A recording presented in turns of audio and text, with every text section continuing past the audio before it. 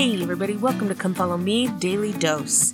I'm Lindsay Hansen, and today is November 21st. Today is the last day of this week's Come Follow Me block, and next week we are going to be studying Ether chapters 12 through 15. So we're going to finish out the book of Ether next week. But to finish out this week, let's take a look at Ether chapter 11. Now at this point, the people are pretty much universally wicked, except for their king, whose name was Calm.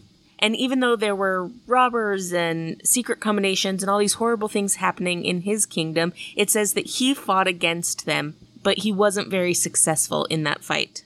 So as we start Ether chapter 11, it says, "And there came also in the days of Calm many prophets, and prophesied of the destruction of that great people, except they should repent, and turn unto the Lord, and forsake their murders and wickedness.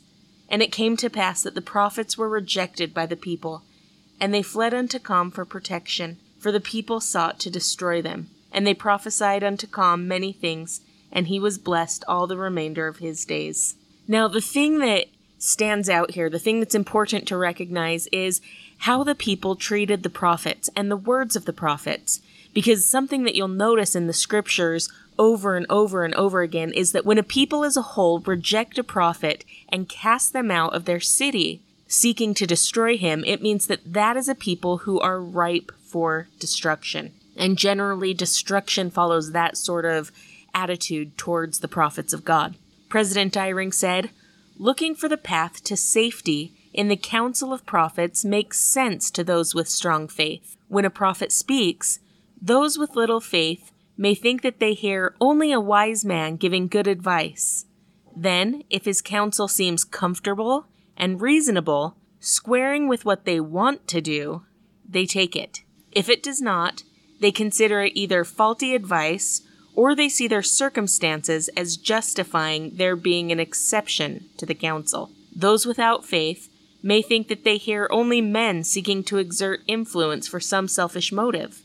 Every time in my life when I have chosen to delay following inspired counsel or decided that I was an exception, I came to know that I had put myself in harm's way. Every time that I have listened to the counsel of prophets, felt it confirmed in prayer, and then followed it, I have found that I moved towards safety." Now, I love everything about this quote. I love this idea of people with a little bit of faith will hear the counsel of the prophets, and then if it fits with what they want or with their narrative, they'll take that counsel.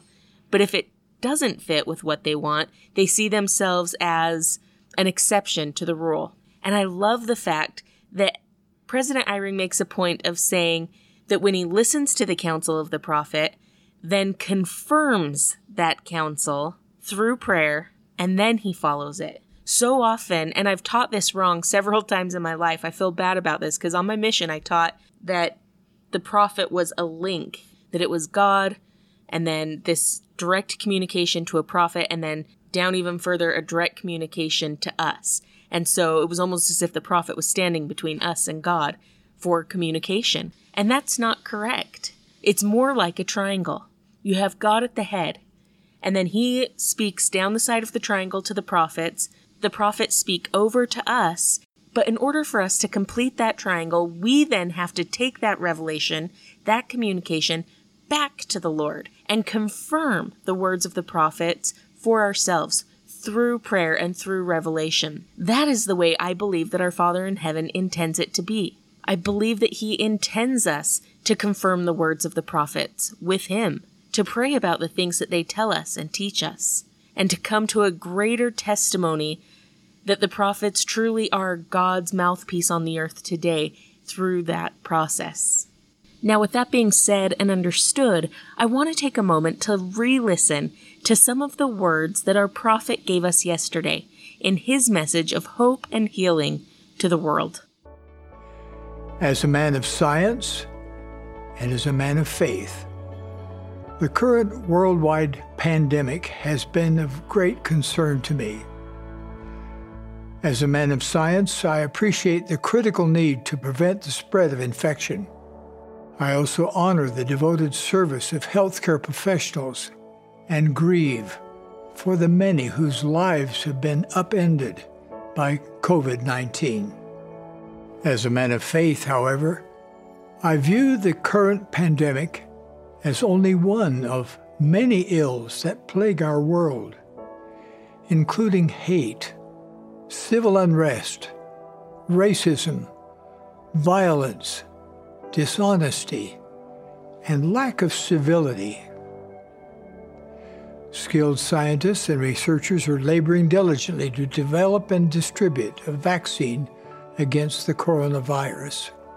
But there is no medication or operation that can fix the many spiritual woes and maladies that we face. There is, however, a remedy, one that may seem surprising because it flies in the face of our natural intuitions. Nevertheless, its effects have been validated by scientists as well as men and women of faith. I'm referring to the healing power of gratitude. The book of Psalms is filled with admonitions to express gratitude. Here are just 3 of them. It is a good thing to give thanks unto the Lord. Oh, give thanks unto the Lord, for he is good. Come before his presence with thanksgiving. Jesus Christ frequently expressed gratitude. Before raising Lazarus from the dead, before miraculously multiplying loaves and fishes, and before passing the cup to his disciples at the Last Supper, the Savior prayed and gave thanks to God. No wonder the Apostle Paul later declared, "In everything, give thanks." Over my 9.5 decades of life, I have concluded that counting our blessings is far better than recounting our problems. No matter our situation, showing gratitude for our privileges is a fast-acting and long-lasting spiritual prescription. Does gratitude spare us from sorrow, sadness, grief, and pain? No. But it does soothe our feelings. It provides us with a greater perspective on the very purpose and joy of life. We can all give thanks for the beauties of the earth and the majesty of the heavens that give us an inkling of the vastness of eternity. We can give thanks for the gift of life, for our amazing bodies and minds that allow us to grow and learn. We can give thanks for art, literature, and music that nurture our souls. We can give thanks for the opportunity to repent, start over, make amends, and build character. We can give thanks for our families, friends, and loved ones. We can give thanks for the opportunity to help, cherish, and serve one another, which makes life so much more meaningful. We can even give thanks for our trials, from which we learn the things we would not know otherwise. Most of all, we can give thanks unto God, the Father of our spirits, which makes us all brothers and sisters, one great global family. As a doctor, I know the value of good therapy. So, dear friends, may I prescribe 2 activities to help us experience the healing power of gratitude. First, I invite you, just for the next 7 days, to turn social media into your own personal gratitude journal. Post every day about what you are grateful for, who you are grateful for, and why you are grateful. At the end of 7 days, see if you feel happier and more at peace. Use the hashtag #GiveThanks. Working together, we can flood social media with a wave of gratitude that reaches the four corners of the earth. Perhaps this will fulfill, in part, the promise God gave to Father Abraham, that through his descendants, all families of the earth shall be blessed. Second, let us unite in thanking God through daily prayer. Jesus Christ taught his disciples to pray by first expressing gratitude to God and then petitioning him for the things we need. Prayer brings forth miracles.